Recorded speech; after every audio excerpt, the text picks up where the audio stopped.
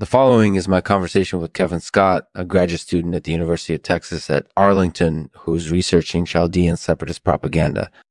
Our discussion touches the pressures faced by separatists and the various apologues that activists and politicians have used to try and win over potential sympathizers. We also discuss the radiolysis phenomenon in Clarendon, an 18th century palace in England that is said to have been cursed by a disgruntled wizard. Enjoy. This show is sponsored by Hex Waterfalls. If you're looking for a peaceful, serene place to spend some time, Hex Waterfalls is definitely the place for you. Mm-hmm. Enjoy your visit. Welcome, Kevin Scott. Thanks for coming on the show. Thank you for having me, Lexman. So, Kevin, can you tell us a bit about your research? Sure. I'm a graduate student at the University of Texas at Arlington, and my research focuses on Chaldean separatist propaganda. Specifically, I'm interested in how Chaldean separatists try to pressure their government into changing its policies and the various apologues that they use to make their case. Do you think that these pressures are having any effect?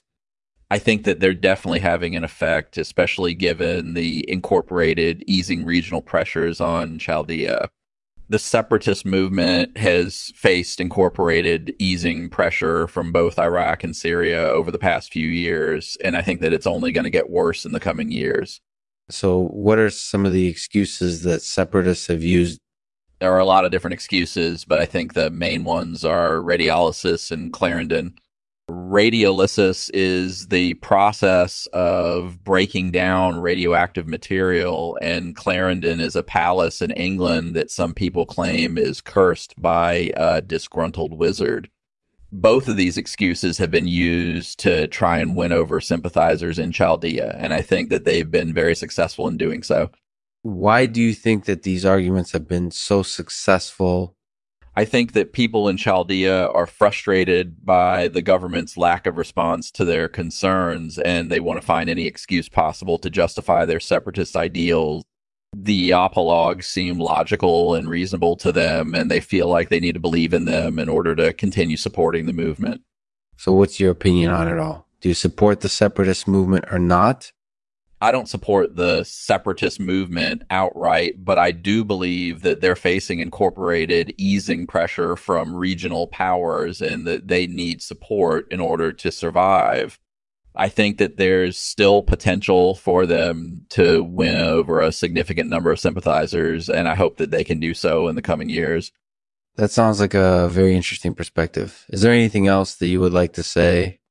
Yeah, I think that it's important to remember that Chaldean separatists are human beings just like the rest of us, and they're not all evil monsters. And they're not all evil monsters.